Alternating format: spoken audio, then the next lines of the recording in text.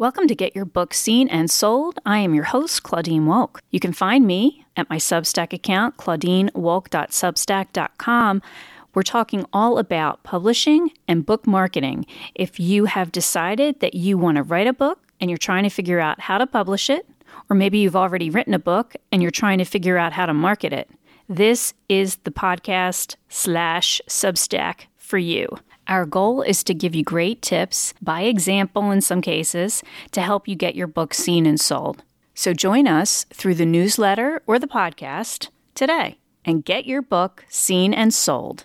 In this episode of Get Your Book Seen and Sold, I'm going to post an excerpt from an interview that I did with podcast host Kate Brenton and her podcast Rebirth. She is talking to me about my audiobook that just released called It Gets Easier and Other Lies We Tell New Mothers, based on a book that was published in 2009. We talk in this quick segment about the publishing journey of the book, It Gets Easier and Other Lies We Tell New Mothers, which started as me creating a self-publishing company, publishing the book myself through that company, then selling it, getting it with an agent, selling it to a traditional publisher, and now, years later, creating it as an audiobook. So the point I want to share here with you guys is that there isn't just one journey that your publishing route can take, and Kate makes that point eloquently in the podcast. So I hope you enjoy it. Well, there's edges to everything, right? Mm-hmm. Fire burns and it warms. So there, I'm sure, but we don't, it is the thing that got you going. So you wrote this book, and then you even had some pretty decent success with it as well. Yeah. Yes, I did. I got so into the book marketing, and I think that's what catapulted me 2 careers ago, and now again back into book marketing. So it's funny how that goes. But I will never forget it, Kate. I was at my son, who was 7 years older than my baby, and I was at another travel lacrosse practice. Heard. Right? And I had purchased this book on how to publish a book, Dan Pointer's Guide to Self-Publishing, it was called. And I thought, gosh darn it. Now, I hadn't read a book in years, probably. And I thought, who has time for that when you're raising 3 children? 3 kids, forget it. And I thought, I am going to read this book. And I read it cover to cover.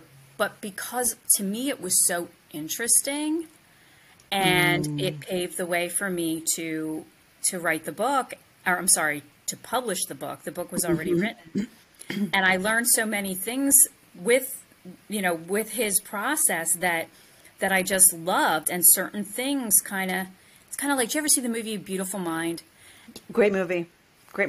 And he would look at things, and certain things would light up, and then rearrange. Like when you were reading it, the pathway lit up for you. Oh, yes. That makes sense. Yes. So I did just a couple of things marketing wise, and they did hit, and the book sold very well. And then I was able to get an agent, and the agent sold it to another publisher. So my self-published book became a traditionally published book. There's actually 2 versions out there. So there's 2 versions, which makes sense when you Google it and you look for it, and you go on Goodreads and you leave your recommendation for it, which is just super fun. Right. But then that means for someone that's listening that it's a writer bend, then there isn't just a one-stop destination for your book. I mean, there's a possibility for all these other iterations. And that was the second you had an agent and it got picked up by traditional publishing. And what year was that? That was, the original book, my original self-published book came out in 2008. Mm-hmm. And the version that was picked up by the publisher was published in 2009. So it was a quick turnaround. That's a quick turnaround.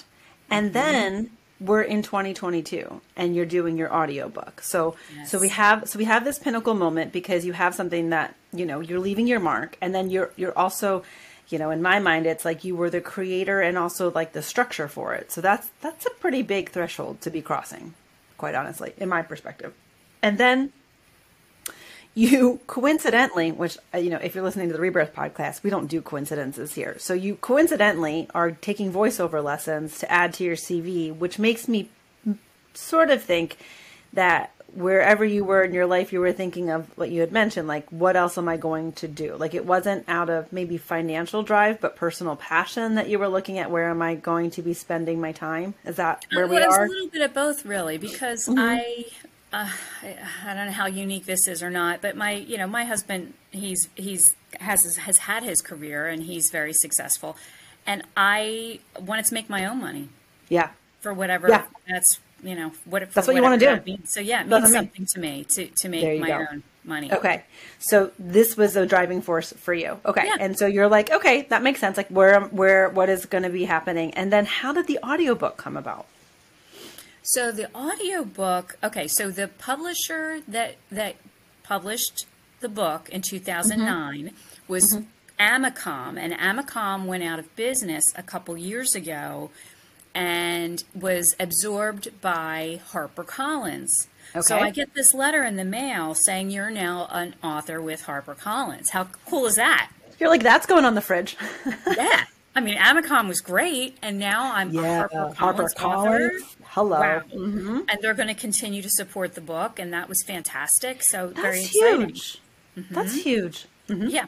So they told me who my contact would be at HarperCollins, and I got in touch and introduced myself. And after I took the voice lessons, I thought, I really think this would make a great audiobook. And I got in touch with them, and they basically said, well, we're not really that interested in it. And then I talked to a friend of mine who is a publisher. But she said, you know what, why don't you ask to buy the rights to the book? And you do it yourself. Oh. So at this point, I've done the radio, I've got the podcast, I know how to edit, and now I know voice. It made perfect sense. No brainer. Right? So I emailed, if you are no longer interested, I would like to buy the rights to the book. I want to make it an audiobook myself. I got a note the next day. Did you? Yes, the next day. We're gonna do it, Claudine. We're gonna. I want to know how that email felt. That you decided you were going to. Yeah, tell us how that felt.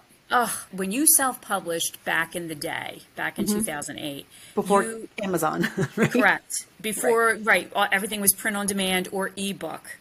You had to get a distributor.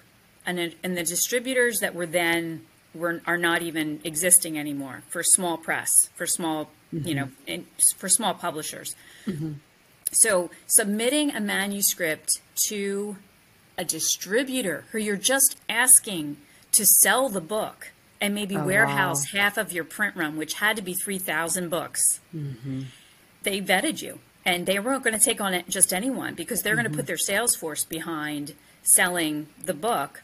But they didn't have any cost in the production of the book. That was all me as the publisher. So if they had said no, Kate, those 3,000 books would still be in my garage. If that distributor had said no. So to me, the distributor was more important than the publisher, than a traditional publisher.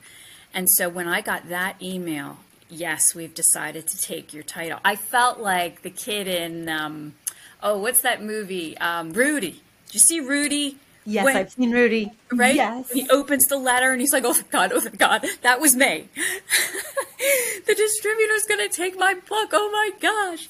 So when I got the email saying, yes, we're going to do the audiobook, it felt a lot like that. It really did. It was just relief and okay.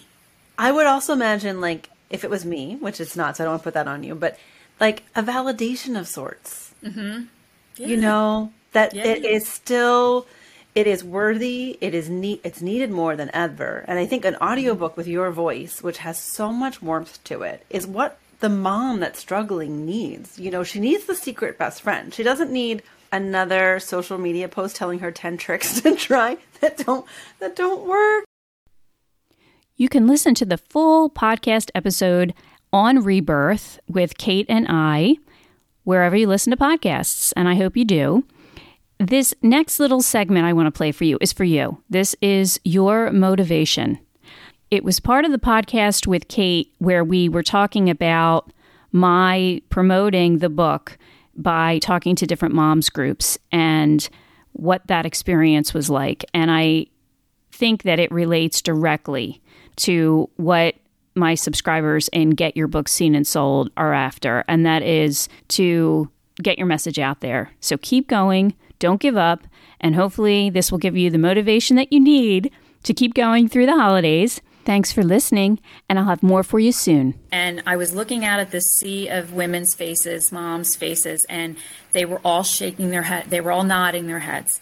Yes, yes. And we all have something that we want to share and accomplish. And you have to go out of your way to find what that is and make it happen. Figure out a way to do it, because that is what's going to make you whole and happy. And your happiness is going to translate into the happiness of your family.